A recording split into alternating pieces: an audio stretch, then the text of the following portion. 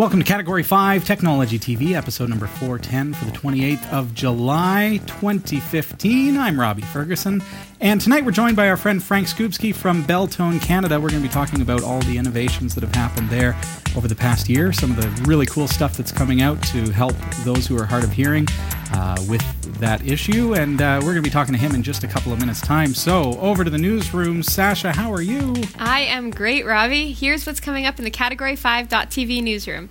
Apple Pay users are getting charged double if they have an iPhone and an iWatch. Microsoft has released an emergency patch for a critical bug present on almost every version of Windows. Canada's small internet service providers are promising faster speeds, better service, affordable pricing following a decision by the country's communication regulator that will force the big telecom firms to open their fiber optic networks to competitors. A serious bug in Valve's Steam engine has allowed cybercriminals to steal user credentials over the past week. And a critical vulnerability at the heart of Android can open up 95% of all smartphones on that platform to devastating hacks with a single text message. Stick around, the full details are coming up later in the show. This is Category 5 Technology TV. Starring Sasha Dermatis,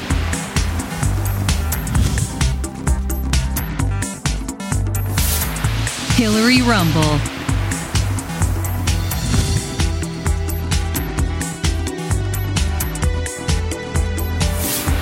Krista Wells,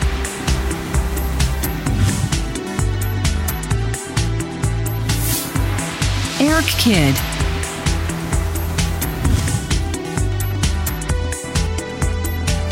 and your host, Robbie Ferguson.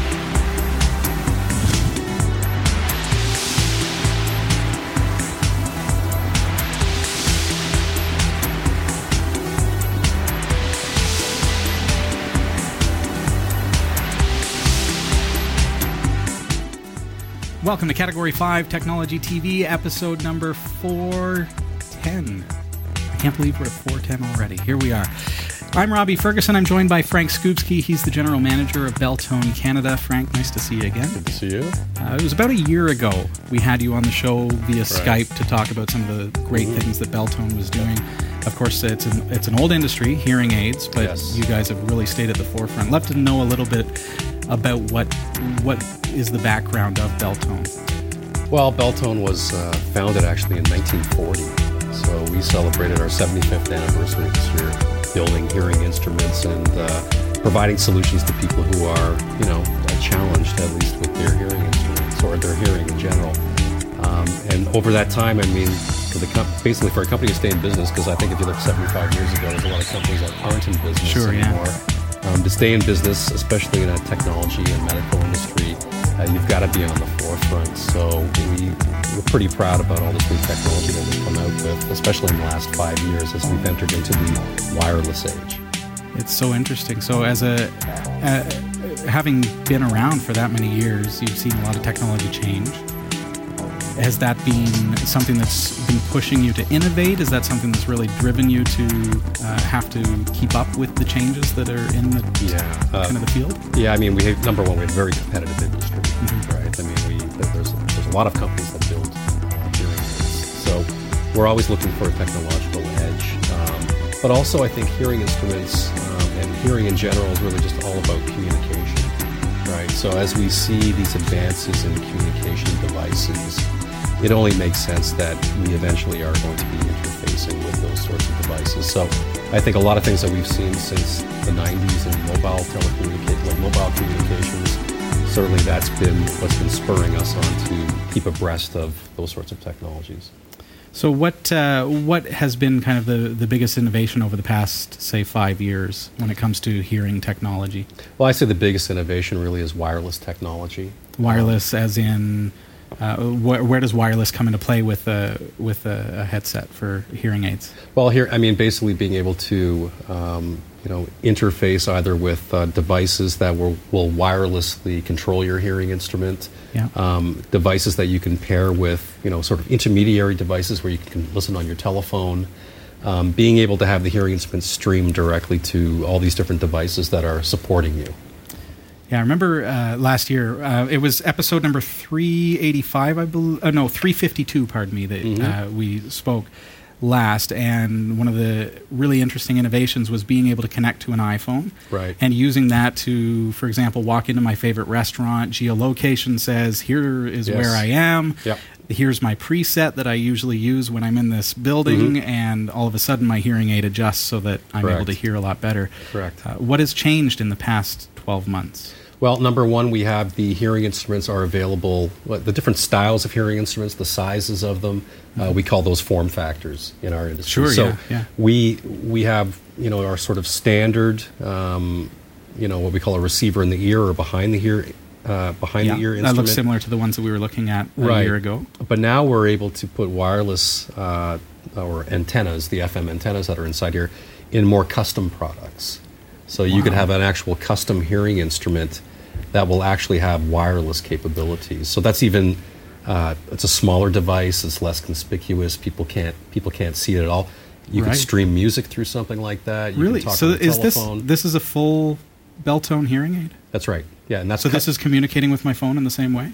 and that's custom made for an individual. That's awesome. So there's a little small FM antenna in there. So that's one of the big improvements. We've made a lot of improvements to the app as well, the Beltone Hear Plus app. On our new product line, it's called the Beltone Legend, which is really an extension of that Beltone First product that we first talked about. So number one, more choices. Number two, enhancements in terms of the app, in terms of what you can do with the app.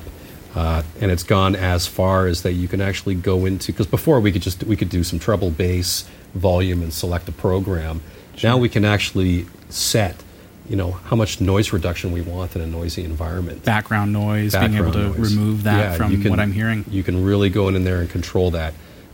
Wind noise suppression. If I'm out there, say, on the golf course one day and it's just a little too windy, I can actually reduce the wind noise on my hearing instrument too as well. That's amazing. So when I think about hearing aids, okay, I like to think that I've got pretty good hearing, right. and I haven't gone to too many concerts and stuff like that, so I'm pretty okay. But who are hearing aids for, really? I mean, it's not just, I know that it's not just for deaf people, if you will. Right. Well, I think, what we say is, to get a hearing instrument, all you have to have is a hearing loss, right? So, currently today, as we get older, we do lose our hearing. It's happening. Right? Just like you have to start wearing reading glasses or something like that, eventually your hearing's going to go. When you hit age 65, for instance, we estimate about 35% of all people 65 plus need a hearing instrument or some sort of help. Yeah. When you hit around 75, and let's face it, people are living longer, right? They're... This is good. But by the time they hit around age 75, it's getting closer to 50% could benefit from using a hearing instrument. Really? Yeah. And really what goes, it's all those high-frequency sounds that go. So those are the speech cues that allow you to differentiate speech, to be able to discriminate what somebody's saying to you. I admit that, like, if I'm in a really busy, crowded room and stuff, sometimes it's hard to make out the person who's sitting across from me. Sometimes the kids, and so I say I've got good hearing, and maybe when I'm sitting here with you, but there are times when, if the kids are making a lot of noise, I have a lot of trouble differentiating sounds. And there was an interesting thing that happened to me, and perhaps you can tell me if Beltone is able to help with this. This actually happened at work. One of our UPSs was going off. There was a problem with the battery, and it has this high-pitched beep. Right. And it was really annoying me, and I plugged my one ear. Right. And then I wasn't able to hear it anymore. And I unplugged my left ear, and I thought, that's really weird. I can hear it perfectly, and I can hear out of my right ear absolutely perfectly, but it seemed that pitch, that tone, was gone from my right ear. As strange as that is. Yeah, until you actually got what we would call a hearing test and have an audiogram made. Certainly if that sound was in a certain frequency, there could be an instance where maybe we have what we call a notch kind of loss at that point. Yeah. That could be from noise, for a noise-induced hearing loss or something like that, a sudden loud sound. So it could be a certain frequency that you're just not cueing into. So, but that would require someone to actually test your hearing and so, are you determine able that. to enhance those certain frequencies that I'm having trouble with? It's a high pitched noise, we so it's can. not a big problem. Yeah, we can. I mean, that's what we do basically. Is we take the hearing loss and then we build what we call gain, onto that loss, so that this person can fall into, I guess, what we would call a more normal range. Sure. Yeah, and I encounter that working in technology, working with audio, even the audio of our show, if we have the low rumble of the air conditioner running, right, which unfortunately isn't happening today, but yes. when it does, sometimes we'll have to remove that. So we look at the wave table, and we're able to remove those particular frequencies, and this is able to do something similar, but enhance it for me so that I can hear better. So what other innovations are here in front of me? I see several different pieces of technology. These are all wireless devices that we can actually interface with the hearing instrument. So this is just basically so if you don't have an iPhone or the Samsung Galaxy S6 Android platform, and you just want to use something very simple, you can use this as a remote control, and it will do many of the same things that your iPhone will do. It's chargeable. That's really great. And it's a lot smaller, right? So if you're not an iPhone user, we can use this instead to still have the same functionality, essentially? That's correct. That's very good. This device right here actually will operate like the volume control as well. You can adjust the volume, but it has a little clip in the back here, so I'll clip it on my shirt, and this will allow me to pair with a telephone, okay? And then I'll be able to stream directly to the hearing instruments. Music, phone calls, whatever you want, and there's whatever you want. So, and you can see it says phone, or just a microphone. Sure. This right here, this other device right here is what we call a MyPal, and this is a remote microphone. So this is for somebody who's like in a challenging situation or in a meeting or something like that. Sure. And so what I can do is I can clip that on you. Right. And I could be 7 meters away from you, and that will stream directly to my hearing instruments. So a church service, give it to the pastor and say, here, can you clip this on your shirt? Exactly. Fantastic. Exactly. Or if you're in the espionage business or something like that, it could didn't want to say it. I wasn't sure how this was going to go. That's cool. Well, there's another, and I see some other stuff here. I want to talk a little bit about what you've been up to over the past little while. I know there's another piece of technology that I see on your wrist that is really kind of revolutionizing the way people interact with their hearing instrument. Right.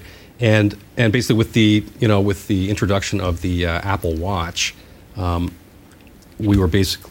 app basically is compatible with the Apple Watch, right? So it syncs up to it automatically. So many of the features that are available on the iPhone, for your Beltone hearing instrument, like controlling the volume, changing programs, you can do this all directly through the Apple Watch.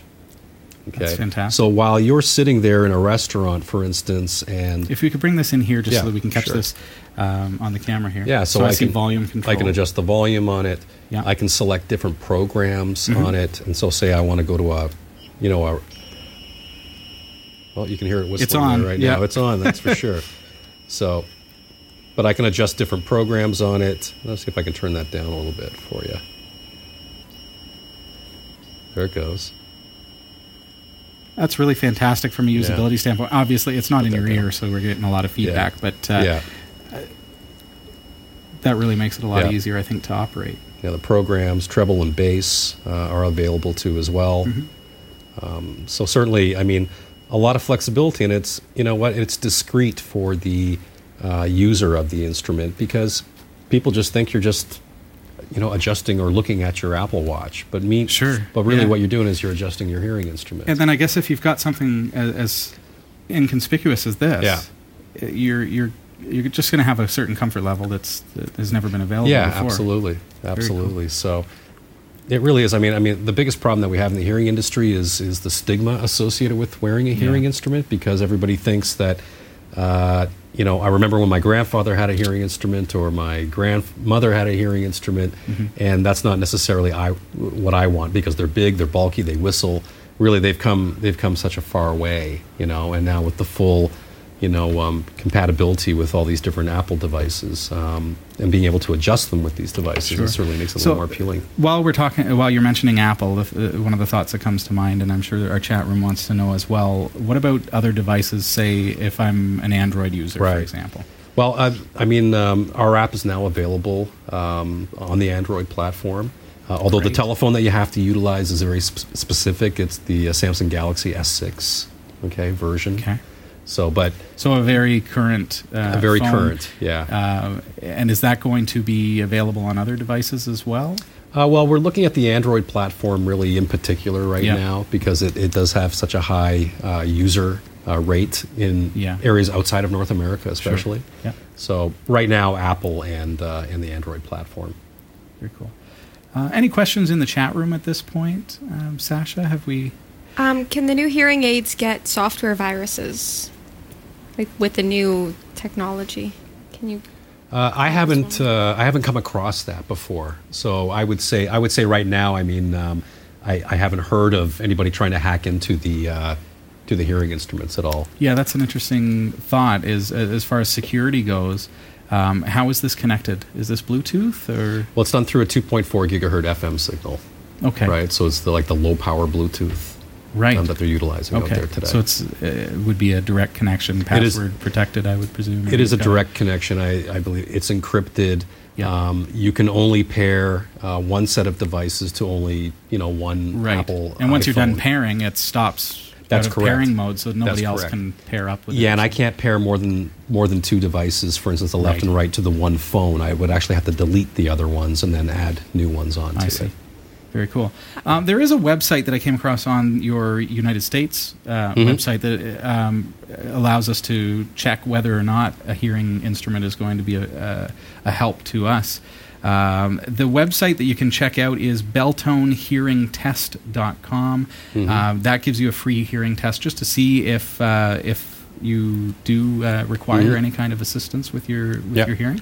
That's pretty cool. Where can we find out more about Beltone Canada, your products? Well, we have a website also. It's www.beltone.ca.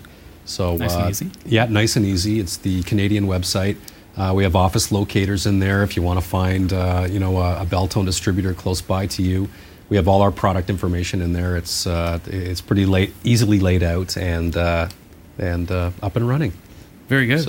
Very good. And how do we actually go about purchasing a Beltone hearing instrument? Well, the first step basically is to locate the Beltone distributor in your area. Okay. And set up an appointment. We do that through the website, can we? You can do that through the website too. Okay. Yeah, you can contact them through there. Very cool. So go to beltone.ca, find out more about the product itself. Yeah. Just to make a quick mention, I feel like I kind of have to. One of the things that I and your customers really admire about Beltone is that you're not just a hearing aid company. They're not just a hearing aid company. They really genuinely care about helping people to just be able to hear better, but from a bit of a different perspective, where you're actually caring. It's not just a business. You're really working to build relationships with these customers. On when somebody gets a hearing instrument, it's a long-term commitment. They're going to be wearing these products for not just quite a long time. Not just for them, but for you, it seems. Yeah. You take them on. Yeah, for sure. The average hearing instrument can last a number of years, right? And now today, because people are living longer, they're going to get more than one set over their lifetime, right? So, and the relationship that you have with the practitioner is vital, because they know who you are, they know your hearing loss, and they know what you like. Very good. And what innovations are over the horizon for Beltone? At this point, we've seen some really, really cool stuff, being able to sync to our devices and communicate with our devices. What is coming next? Well, I think there's still an expansion on the whole wireless technology. I think it's going to get faster, it's going to get more efficient, and it's going to get smaller too. So I think that's really where we're going to see things going. What is this little... This actually is not a wireless instrument, but it is what we call a completely in canal hearing instrument. Yeah. That's for the person who really doesn't want anyone to know they're wearing a hearing aid. Yeah, it's very, very tiny. It is still digital technology, it's still programmable, but a very small product, custom made, and really designed to go deep in the ear canal and be very inconspicuous, so to speak. Neat stuff. Anything else? Oh, sorry. I have a question from Albuquerque Turkey, and I just have to quickly find it here. Turkey. Okay. Albuquerque Turkey, sorry. It was way back at the beginning, and it was about active noise cancellation. Mm-hmm. Okay, so if there's active noise cancellation and if Beltone can be programmed with specific patterns to be inserted into audio stream, if that makes any sense. Can you reread the question for me? So it says, Robbie, please ask about active noise cancellation and if Beltone can be programmed with specific patterns or a specific pattern to be inserted into audio stream, if it makes. So are we talking about actively canceling certain waveforms? Is that what we're asking Albuquerque Turkey? So, for example, I mentioned the furnace or the air conditioner would always be a fairly consistent frequency. Right. So can we then program in to remove those frequencies or enhance those frequencies into the app? Active noise cancellation really is about, and if I'm understanding it correctly, we're looking at reducing background noise, for instance. Okay. Yeah. And being active, what we mean is that when we're reducing it around a central area and not just bringing all the noise down. So it's a bit of a threshold. Yeah, and our instruments have ways, because we divide up the frequency response into 17 channels. Yeah. So we have noise cancellation operating in all 17 channels. So if we do detect a steady state noise, I mean, whenever there's speech present, we don't want to knock it out. We want to preserve the speech. Yeah. But if we do detect noise, the instrument can actually determine what channel it is in and reduce the noise in an active sense. Okay. Now, we also have something called active feedback cancellation, where we can detect what we call a feedback path, and we will basically create a negative, kind of like if you have a sine wave, you would create its negative so that it cancels it out. That's active cancellation. Okay. So that is built into the product. Wavetable inversion. Right. In your ear. That's really cool. Yeah. So basically, before the hearing instruments were even fit on you, for feedback at least, we would do a noise or a feedback calibration to determine what the feedback path is. So we would actually make the hearing instruments go into feedback. Because feedback to calibrate happens, and figure it out. Yeah. Feedback happens when we have what we call slit leakage of sound, and it is re-amplified.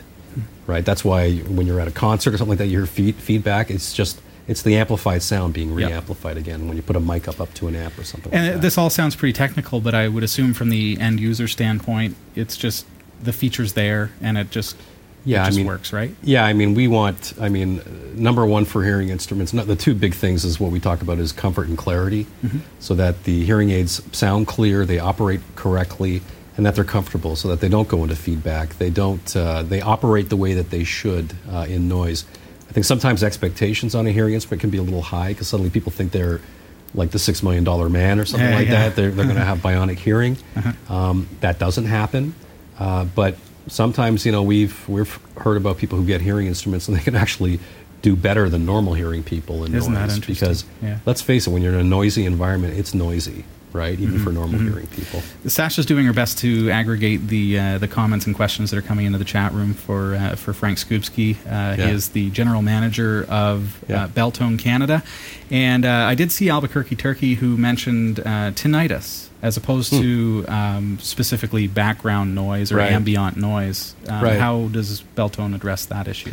Well, there's actually more people suffer from tinnitus or ringing in the ears than hearing loss. Right? It is a very prevalent issue out there, and it could be associated to other medical issues that you could have. Right? Can you explain a little bit about what it is for those of us who can't even pronounce it? Well, basically what it is it's either it is a noise that you hear in your ears. The ringing all the in time. the ears. It's either a ringing in your ears. It's a buzzing in your ears. Yeah. We have seen a lot of ads on there before for like herbal remedies and things like that. Yeah. The only sort of therapy that we know of is what we call tinnitus retraining therapy, which is really what we do is we introduce other sounds, usually like soothing sounds for the person, to keep their mind off the ringing. Right. It's like when you walk into a dark room, and if there's a candle burning in the room, you will focus on that candle all the time. So what we try to do is we try to take that away. And actually, we have an app that also in the last year that we introduced, and it's called the Tinnitus Calmer. And is this available in the App Store for... Absolutely, This is an iPhone. Is this something that's available in Android as well, or just iPhone in this particular case? I think the Tinnitus Calmer right now is on the Apple, is for Apple at the App Store, but will be available for the Android If you can hold that well. just a little bit toward me so that we can see that. Okay, so this is... Yeah, so I'm able just to, because that's the thing that happens, right, with people with tinnitus. They just focus in on the ringing in the ear or the buzzing that they're getting. Okay. So what we do is, and they can play this through the hearing instruments, some different sounds. For instance, so here you can see it just says relax or woods, or you can generate some of your own sounds.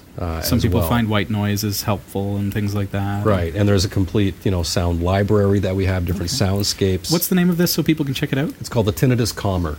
Okay. Tinnitus Calmer. So and that's check that out too. in the Apple App Store. Yeah. And see if that is helpful for you. And people with ringing in their ears, we estimate about 60 to 65% of them probably have a hearing loss as well. Okay. So, but again, I mean, it really is if you are experiencing that, you probably should just go get your hearing tested and get it checked. Okay. Yeah. Very good. I have another question. Okay. It's from Leland, who's wondering if there's microphones built in for phone calls, or what you would do for phone calls. Microphones built in for telephone calls. Yes. Yes, and that's available through this device right here, and this basically. See this? Yeah. There you have it. Right, and this basically has a microphone built into it that you would clip on to your lapel. Okay, it pairs with your telephone. Okay, so there are supplemental devices that help with. It's more of a a gateway device. Okay. So the hearing aids itself, they don't have microphones, but this will enhance. Yeah, that. you would still have to either hold the phone like this or keep it on the ground, but you would still be able to have it live streamed to your hearing instruments. Right, so you can hear better. Yeah, but this has a microphone built into it, so you're able to speak directly through it. Very good. Excellent. All right, well, thank you so much for being here, Frank. Thanks. Is there anything else that you'd like to share with us about the Beltone product? Well, I think not specifically about the Beltone product, but I'd just like to say to everybody out there, I think once you hit 50, right, I think you should go get your hearing tested. Is that that's the threshold? Okay. You know what? I think it's probably a good time. I know there's other things they want you to do when you turn 50, which certainly I will tell you. This is less painful, folks. Yeah, they're not. I mean, this is a lot more pleasant than some of the other stuff, right? So, but I would say by age 50, 55 at the latest, you should be getting your hearing tested. And early detection is important. And of course, you can always go on the Beltone website and find a professional all across North America who can provide those answers for you. Very good. It's beltone.ca. Frank Skupski joining us tonight from Beltone, Canada. And thanks so much for being here tonight. Thanks. All right, Sasha, we're going to head over to the newsroom and find out what's going on over there. It's Tuesday, July 28th, 2015, and here are the stories we're covering this week. Due to the way Apple Pay works, early adopters have found themselves getting double charged by the transit in London. We'll tell you why this happens and how you can avoid it happening to you. A bug in Windows is so severe, Microsoft stepped outside of their regular update schedule to patch it. Small ISPs in Canada will be allowed to sell high-speed internet on the big boys' fiber lines thanks to a new ruling by the CRTC. Are you a Steam player? Check your email because your account credentials may have been hacked. And an exploit in Android has been discovered that would allow a hacker to compromise your phone while you sleep. These stories are coming right up. Don't go anywhere. You've got mad skills. Now hone them. Learn new skills or improve your existing ones with online video tutorials and training from lynda.com through our special link at cat5.tv/lynda. Learn software, technology, creative, and business skills you can use today to help you achieve your professional goals. Join today and start learning. We'll give you this chance to try it absolutely free with unlimited access to all of the courses. Sign up now for free, cat5.tv/lynda. I'm Sasha Dermatis, and here are the top stories from the Category5.tv newsroom. Transport for London, or TfL, has warned people using Apple Pay on London's transport network to use the system properly or risk being overcharged for their journey. People touching in with an Apple Watch and out with an iPhone linked to the same Apple Pay account are being charged a maximum fare. This issue, which TfL describes as card clash, is a result of how Apple Pay works. The service, which launched a couple weeks ago, has caused some confusion among early adopters. Apple Pay creates its own unique ID for each product. This is actually to enhance security. Apple devices themselves do not retain your credit card or debit numbers, but record a unique encrypted device account number on a dedicated chip every time you add a card to an Apple Watch, iPhone, or iPad. This is great. In this way, Apple ensures that if someone steals your device, they can't use it to retrieve your actual bank account information. However, that by definition means that an iPhone and Apple Watch linked to the same bank account will have separate IDs and count as two separate travelers on TfL services. Great for people with split personalities.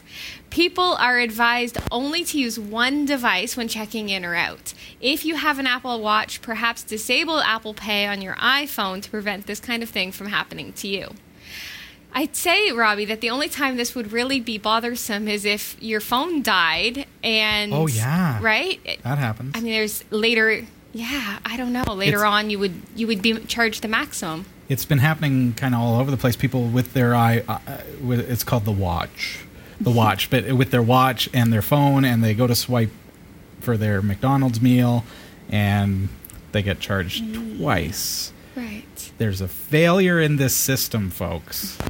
I mean, I suppose it's easy just to disable the one. So if you're watching this show, and obviously everybody is, disable one. If you have so much money that you have an iPhone and an iWatch. But if you've got the watch, right? Yeah. The Apple Watch. I want to call it an iWatch because that's what we were calling it before it came out. But if you had the Apple Watch, couldn't you just disable the pay features of your phone? And then you don't have the problem anymore. Mm-hmm. Exactly, That unless your watch dies. But doesn't your watch last a lot longer than the phone? I would expect. I hope. Yeah. Maybe we can trial one for Try It, Buy It, and I'll find out. Yeah. We'll see if we can find an Android watch. Yes. Microsoft has released an emergency patch for a critical bug present on almost every version of Windows. Microsoft said the vulnerability was so severe that it needed to release a patch outside of its usual monthly security update. Security researchers from Google were among the experts who helped to uncover the loophole. The vulnerability was found in the parts of Windows that let the software handle some types of fonts. If exploited, the bug would let attackers take over a target machine and run their own software on it. In its advisory note about vulnerability, Microsoft said the bug was being talked about online but had no information to indicate this vulnerability had been used to attack customers. However, it said its own research had shown that attackers exploiting it could take complete control of a vulnerable system. Windows users could fall victim to attackers who booby-trapped websites with exploit code or were tricked into opening a malicious email attachment. The vulnerability has been found in Windows 7, 8, and RT, as well as older versions such as Vista, Server 2008, and Server 2012. So be careful, and I guess install the patch or switch to Linux. Good suggestion. I like the way she thinks. Canada's small internet service providers are promising faster speeds, better service, and affordable pricing, following a decision by the country's communications regulator that will force the big telecom firms to open their fiber optic networks to competitors. The new requirement, announced on Wednesday by the Canadian Radio, Television and Telecommunications Commission, will give independent ISPs access to much higher speed networks. The move should also foster greater competition in the broadband internet market, the CRTC said in releasing the decision.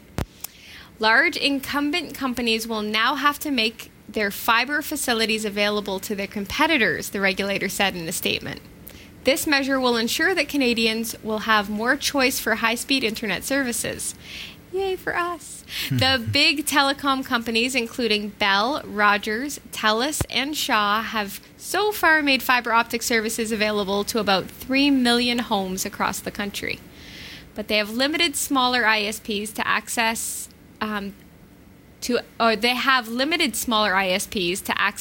of their slower networks through cable or copper wire connections. The new rules will have a profoundly positive impact on Canadian consumers, competition, and competitors, said William Sandiford, president of the Canadian Network Operators Consortium, which represents 37 telecommunication services providers across the country. It's not a free ride, though. The CRTC will also be requiring the smaller firms to pitch in and purchase hardware to deliver the internet services they're selling. So this is great news for Canada, and I wonder if this will sort of snowball and happen across the world, or whether or not we're just the last in a long line. Could be. Which could also be. It's a tough thing. Like I don't understand from a business perspective how, and I guess they grow to the point where we're huge and it becomes a monopoly. But you think of the hydro companies and electricity. The electricity companies and all the electrical wires, and do they have to share that with other? Because if I went in and installed fiber optics, does it what? It's the government. It's the government. Does the government run it all? So you can't get any part. Thank you, studio audience. Huh. It's not a business. Interesting. Nice to have somebody in here. We need to get this guy a mic. Interesting. So I guess it would work well for competition as far as this goes for internet providing. So yeah, if that's the case, it would make it available to other. I think about my smaller ISPs who can only do DSL, and here we are in 2015, and you can only give me 800 kilobits per second upload. Mm-hmm. So that could be really good. This move could give us more power. More power. More power. A serious bug in Valve's Steam engine has allowed cyber criminals to steal user credentials over the past week. Kotaku reports that although the fallout makes it sound like a complex issue, the bug appears to be pretty basic. A video in the Kotaku post shows that from the lost password section of the Steam support, all an attacker needed was your account name, and from there they could reset your password, choose a new one, get access to your account, all with no verification or email address needed.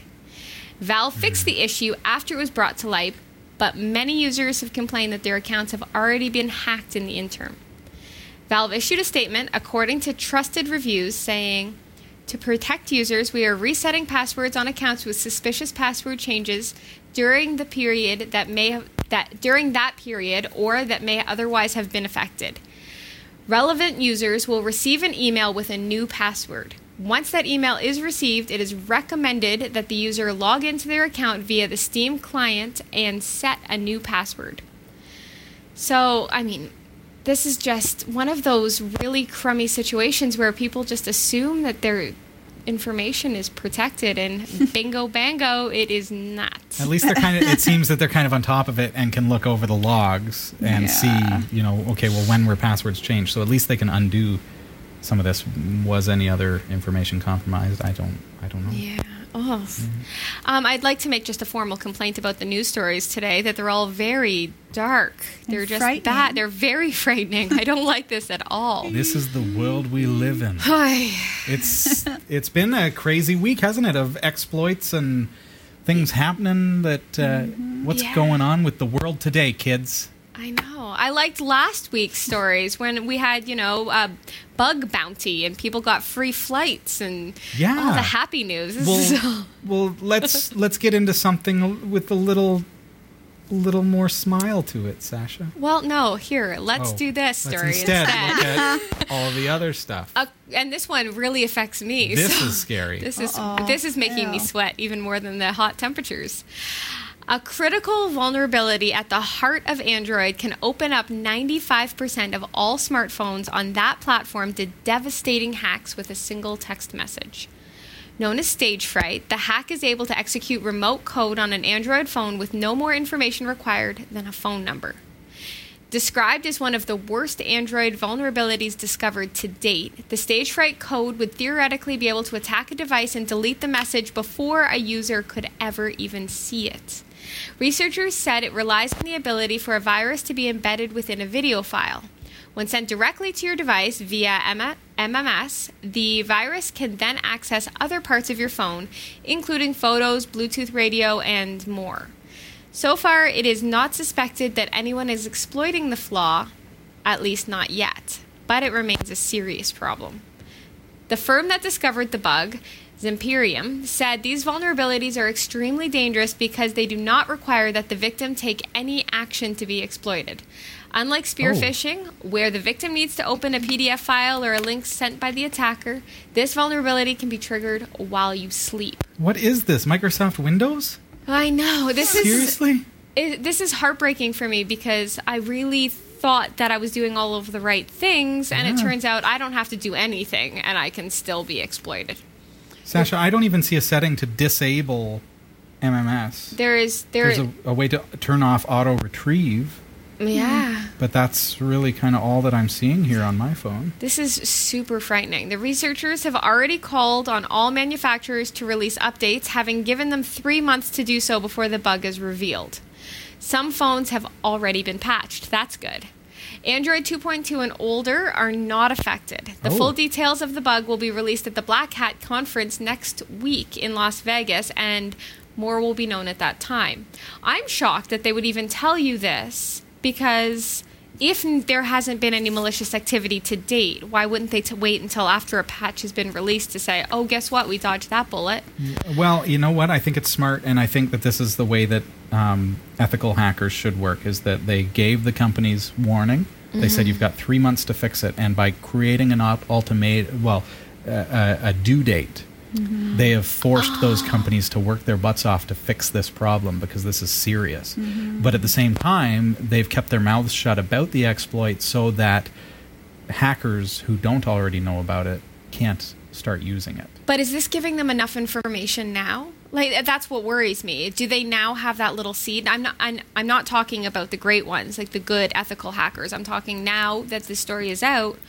Is there somebody sitting in their, dingy, dark corner, somehow creating malicious code? Is that how you see hackers? No, the bad ones. The bad ones. Oh, all the bad ones are sitting in a dingy, dark corner. All right, I got all the bad ones. I'm picturing like. Listen to you. Yeah, stereotypes like over here. Sewers and Teenage Mutant Ninja Turtles. Like, that's what I'm thinking. Gentlemen in business suits. Oh, did I just blow your mind?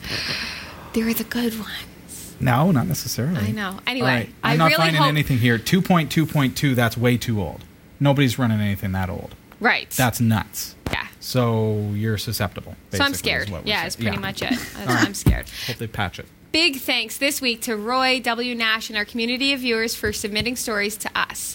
If you found a news story you'd like to send, email it to newsroom@category5.tv. For all your tech news with a slight Linux bias, visit the Category5.tv newsroom at newsroom.category5.tv. For the Category5.tv newsroom, I'm Sasha Dermatis. Thank you, Sasha. This is Category 5 Technology TV. Welcome to the show. I'm Robbie Ferguson. And I'm Hillary Rumble. Hillary, it's so nice to see you. Oh, I just love being here. Hello. Thanks for signing for us tonight, too. Oh, That's no problem. Cool. I'm not a professional interpreter, but I am able to facilitate conversations. So hopefully some of my friends who could benefit from sign language use as well as hearing aids found that information useful. Very good. What's new? Oh, just keeping it real, you know. I'm really excited because every time I come, you seem to have goodies, and I love postcards. Postcards. Thanks, I love everybody. It. Two of them this week. Two. One Wicked. Coming to us from Sparkly Balls in Southport on UK's Gulf Coast, saying, "Hey to all the gang at Cat 5." Well, His hey, postcard, that's us. Do you want to know what it says? Do we? I told little Harry to go and ask the nice man over there if he could kick his balls. He meant beach balls. He meant beach balls. You're overcompensating. Number 2. Thanks for sending it in. We're going to send you a vinyl sticker set. Yeah. Okay, these are our premium vinyl stickers.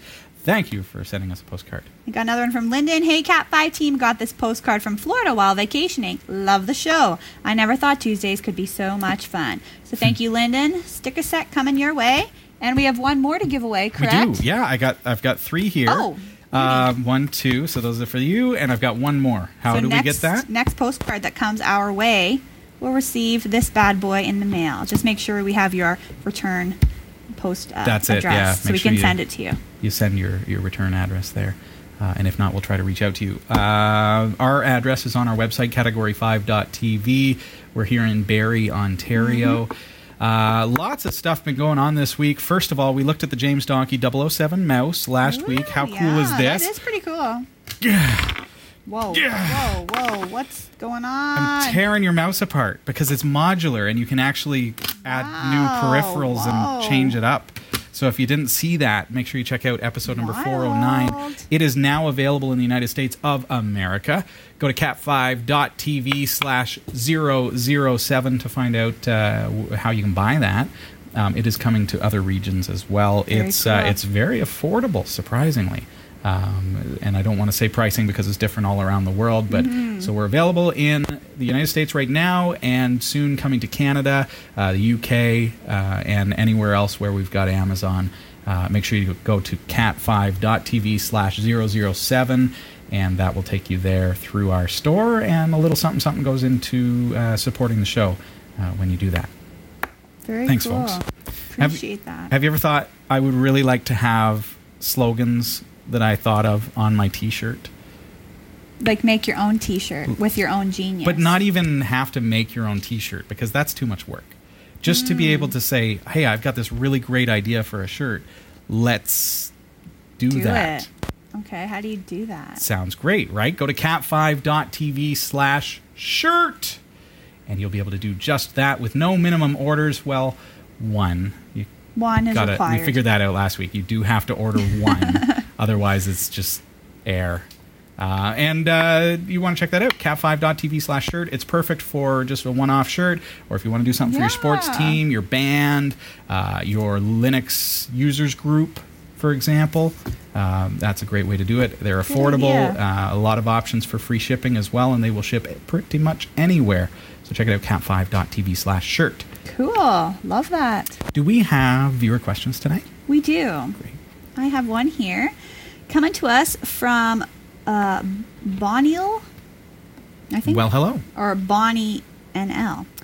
With your Unraid system and Plex server, do you have or allow Plex invites, which would allow me to watch your show on any of my Plex clients? Oh, okay. Plex is a multimedia server system that allows you to watch all different shows that you've got on your system, online and everything. And so I could have Category 5 on my server and then share that with you if I had your email address. That would be fine, except then you're using our bandwidth every time. It's not going through our infrastructure, right? So ideally, you'd want to be going through our Amazon cloud and all that kind of stuff, and we don't currently have a setup for that. But the good news is that Plex now supports channels. So you're starting to see, if you go into the online section of Plex, that you can add things like The Daily Show with Jon Stewart. At least it's Jon Stewart at this point. You can add things like, I believe This Week in Tech is there. I know that Revision 3 is there.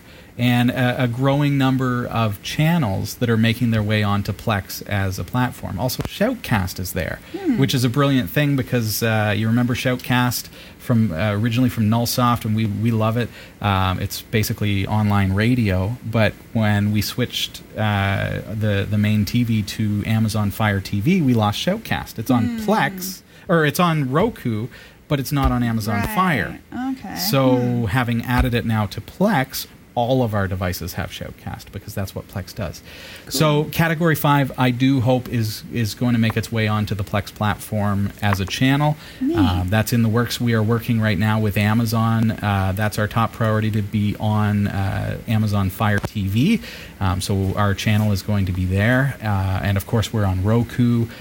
Pretty much any of the platforms that you can find, we're working on getting on there if we're not already there. Roku, we're on. Category 5 TV network has all our shows. And then we're working on getting onto Amazon Fire TV and Plex. Cool. Thanks for the question. Thanks for your perplexing question. Answered here on episode 410 of Category 5 Technology TV.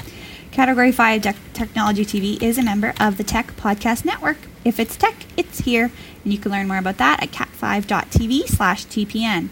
And the International Association of Internet Broadcasters, where you can find more info by accessing cat5.tv/IAIB. Thanks, Hal. No problem. What else has the community got for me tonight? Lots going on here. Question from Roga from the UK wondering, I want to repurpose an old laptop into a karaoke machine for my kids. I have some .cdg and MP3 files to use, but I need some software that will mix and a mic input with the MP3 playback, and then add reverb to the mic input. Because you gotta have reverb. Yeah. I hear you. Might be a quick question or a whole feature, not really sure. Really enjoyed your wedding photo booth feature you did, so not sure if cheers. this could be turned into something like That that later on. feature had some controversy surrounding it. Uh-oh. Hey-oh. As most weddings do. CD plus G is the CD plus graphic format. I'm wondering if there is... I know that there are players for Linux. I don't know off the top of my head what they're called, but I'm just searching quickly in Synaptic Package Manager, CD plus G, karaoke. Let's see. No. CDG, is it under? Pi Karaoke. That's the one. A free karaoke player. You can use this program to play your CDG, MIDI, and MPEG karaoke songs. So what is CDG? It is compact disc plus graphics. So that's the, you've got a picture of the beach and Don't Worry, Be Happy bouncing along at the bottom. So it's pretty cool. So with that program for free, Pi Karaoke, you can then play the CDG files, okay? That will bring it up on the laptop screen. If you've got HDMI output on the laptop, that's great. You can plug it into a TV and then it becomes that. If you've got even D-sub, like VGA output, a lot of TVs, digital TVs have that input as well, so you'll be able to plug it in still. That's cool. So that's cool. What it doesn't have is the ability to do any kind of post-processing on your microphone. That on a laptop, I'll be honest with you, may be a little tricky. We could play with it, but there may be latency. And when you want to process the audio, that means adding effects to the audio in real time. There may be a little bit of a delay. So as I'm singing, it actually delays just a split second, but it's weird when you're doing that. It's like when you wave at a camera and then you see it on the store screen half a second later. It just feels off. So that's the same kind of thing that can happen with laptop audio if it's not fast enough as far as the full duplex goes. So that can be done using the Jack Sound Server. It's already part of your Linux distro. You can just play around with the audio system and see what you can do there. But Jack is the software that I would probably start looking at to do that and do some post-processing on the audio. But, yeah, let us know what you think. And I'd certainly love to maybe put something together for you. That would be fun. That would be kind of cool. Can we get you girls singing? Hey, What do you think, Sash? Me sing? Yeah. Oh, maybe no. do some... Oh, no.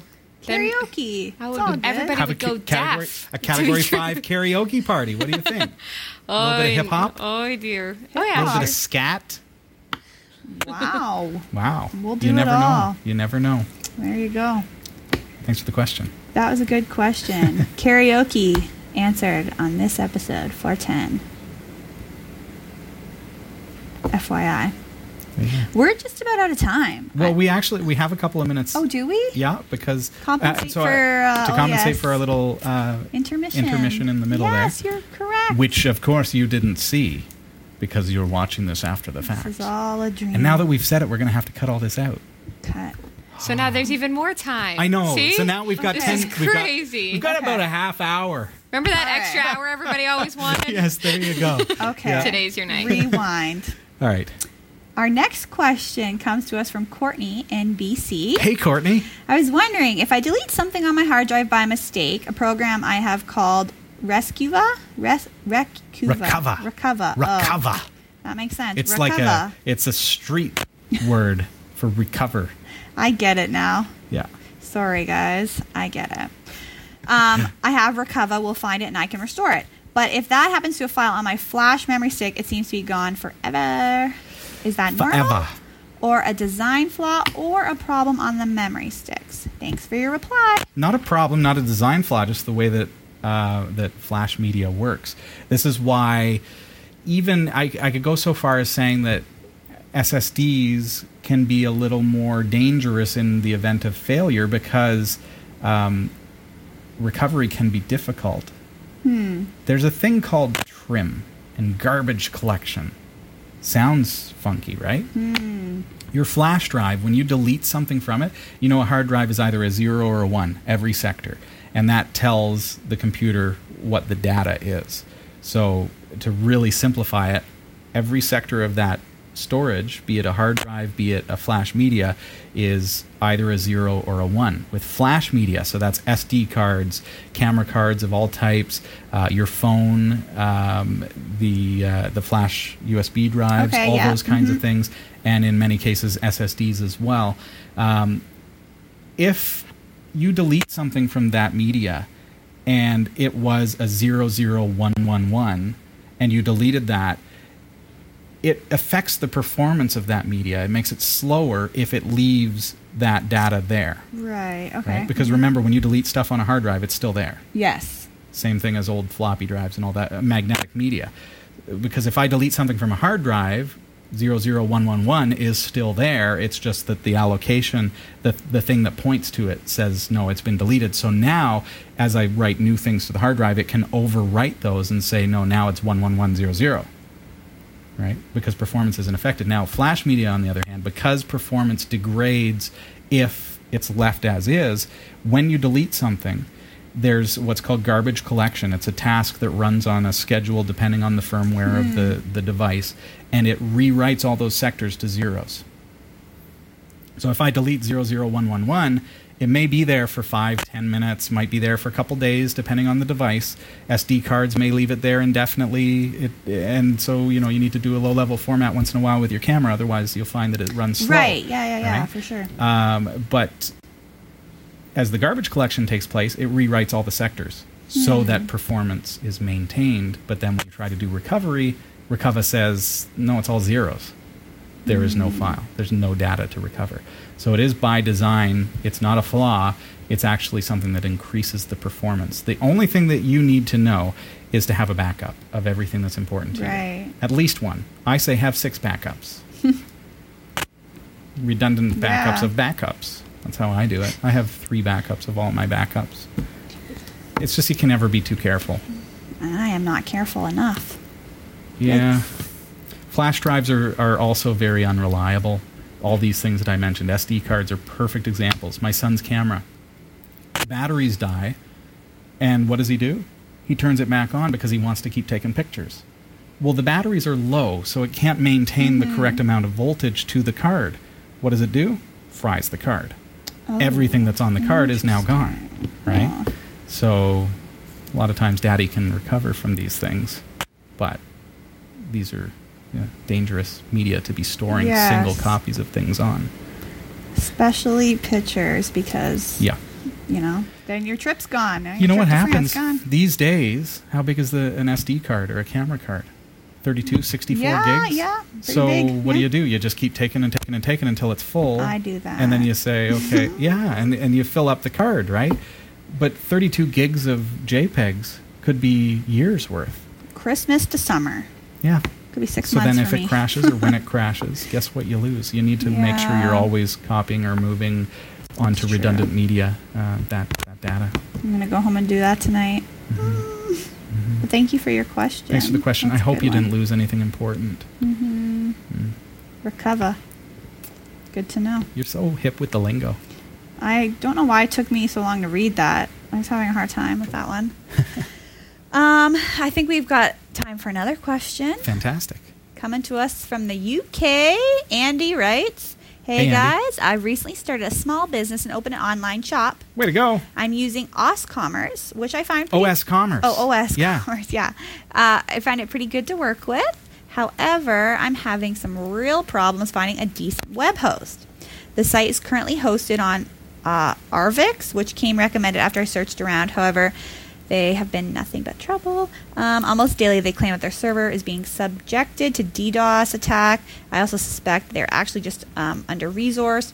So anyways, my question is, can you recommend a decent, cheap, and reliable web host? We don't... can he ever? We don't do that much trade online to just justify too much of an expense, but I think a few of your dollars a month should be able to get me going something half decent. Okay. Cheap, reliable, decent. And decent. I guess decent comes along with reliable, right?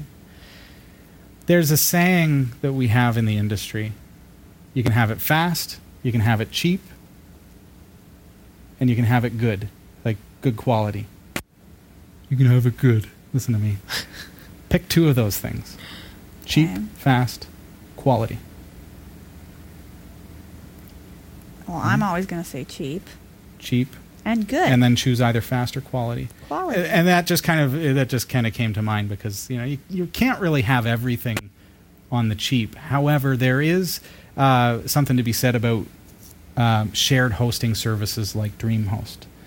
We do utilize them, and you got to be realistic and look at things in context. It depends on how much traffic you're going to see, how much data you're going to be pushing and stuff like that when you get into those kinds of things. Because what is a cheap hosting provider?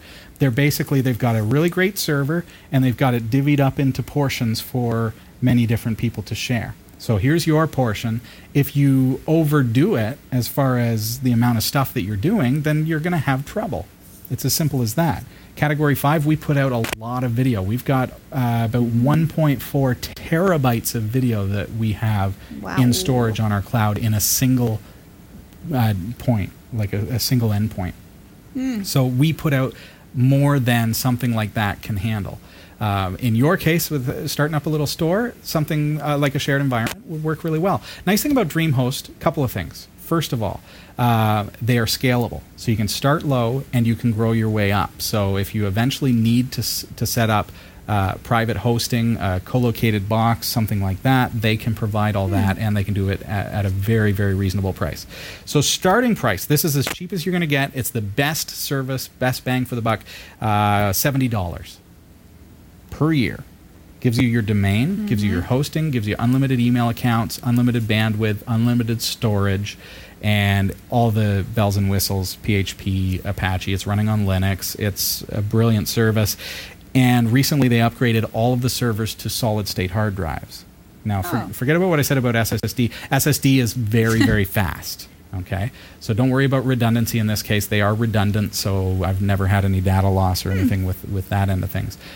So servers are really, really quick. Servers are really great. So for $70 a year, it's pretty fantastic. You can go to cat5.tv/dreamhost. They are one of our partners, and by supporting them, by purchasing from them, you are supporting the show. But having been a DreamHost user since 2001, like I've been a customer for a long time, and we've had our ups and downs once in a while, but realistically over the past few years they've been very, very reliable, and their service is good for the price. You can't really demand a whole lot of service, and they're the kind of company that you send them an email through their support system and they'll get back to you. They'll fix it up, and they'll be very, very helpful. So that's great. Give it a go. cat5.tv/dreamhost. Also on checkout, use the coupon code CAT5TV, and you'll get additional discounts. Terrific. Good luck. Let us know how it goes, all right? Yes. They've got MySQL as well for your OS Commerce instance. Make sure you keep that OS Commerce up to date, because that's an entry point for hackers. Oh, good to know. Yeah. Cool. Well, I guess that's really it, eh? Time flies when you're having fun, kids. Another week. There you go, folks. Thanks for sending in your questions. You know how they can do that? Send us an email. That's a good way. Live at category5.tv. Don't forget to send us a postcard as well. Send us a postcard. Next week, we've got some stuff to give away. Woo! Cool. You don't want to miss out. I've got some really cool stuff, actually. Starting from, I've got these things. What is that? These are cool. It's a 11,200 milliamp hour charger. I want that fits in your purse. I want okay. that. 11,200 milliamps. I'm talking you can charge an iPad 7 times or some crazy thing. Wow, Like, that's sweet. Just like that. So that's a pretty brilliant device. We've got those kinds of things. We've got solar powered stuff that we're going to be looking at. I've been saying, thank you for supporting us through Patreon as we approach that $25 per episode on Patreon, patreon.com/category5. We're going to be doing a lot of product reviews, product giveaways. We're really working toward that. So please continue to support us in that way. I think Robbie was mistaken. We don't have one of those chargers to give away because it does fit in my purse. What makes you think you're going to get it? Luckily, these ones are ours, and the other ones are for them. I've also got some free play flashlights / radios that are solar powered. They automatically charge themselves when you put them on the windowsill. We're going to be giving one of those away. Awesome. You don't want to miss next Tuesday's show. We're going to have a lot of fun. Also, Sasha and I are going to be looking at the GoPro Killer. Remember we were talking? We're going to kill the GoPro. Rest in peace, I know. GoPro. You don't want to miss out. You want to find out what that's all about. So we'll see you next Tuesday night. Thanks for being here. Bye, everybody. Thanks, Hill. Take care. See ya. We hope you enjoyed the show. Category 5 TV broadcasts live from Barrie, Ontario, Canada every Tuesday at 7 p.m. Eastern. If you're watching this on demand or through cable TV, check out the local show times in your area at category5.tv and find out when you can watch live and interact in the community chat room. Category 5 is a production of Prodigy Digital Solutions and is licensed under Creative Commons Attribution 2.5 Canada. We'll see you next time. Thanks for tuning in.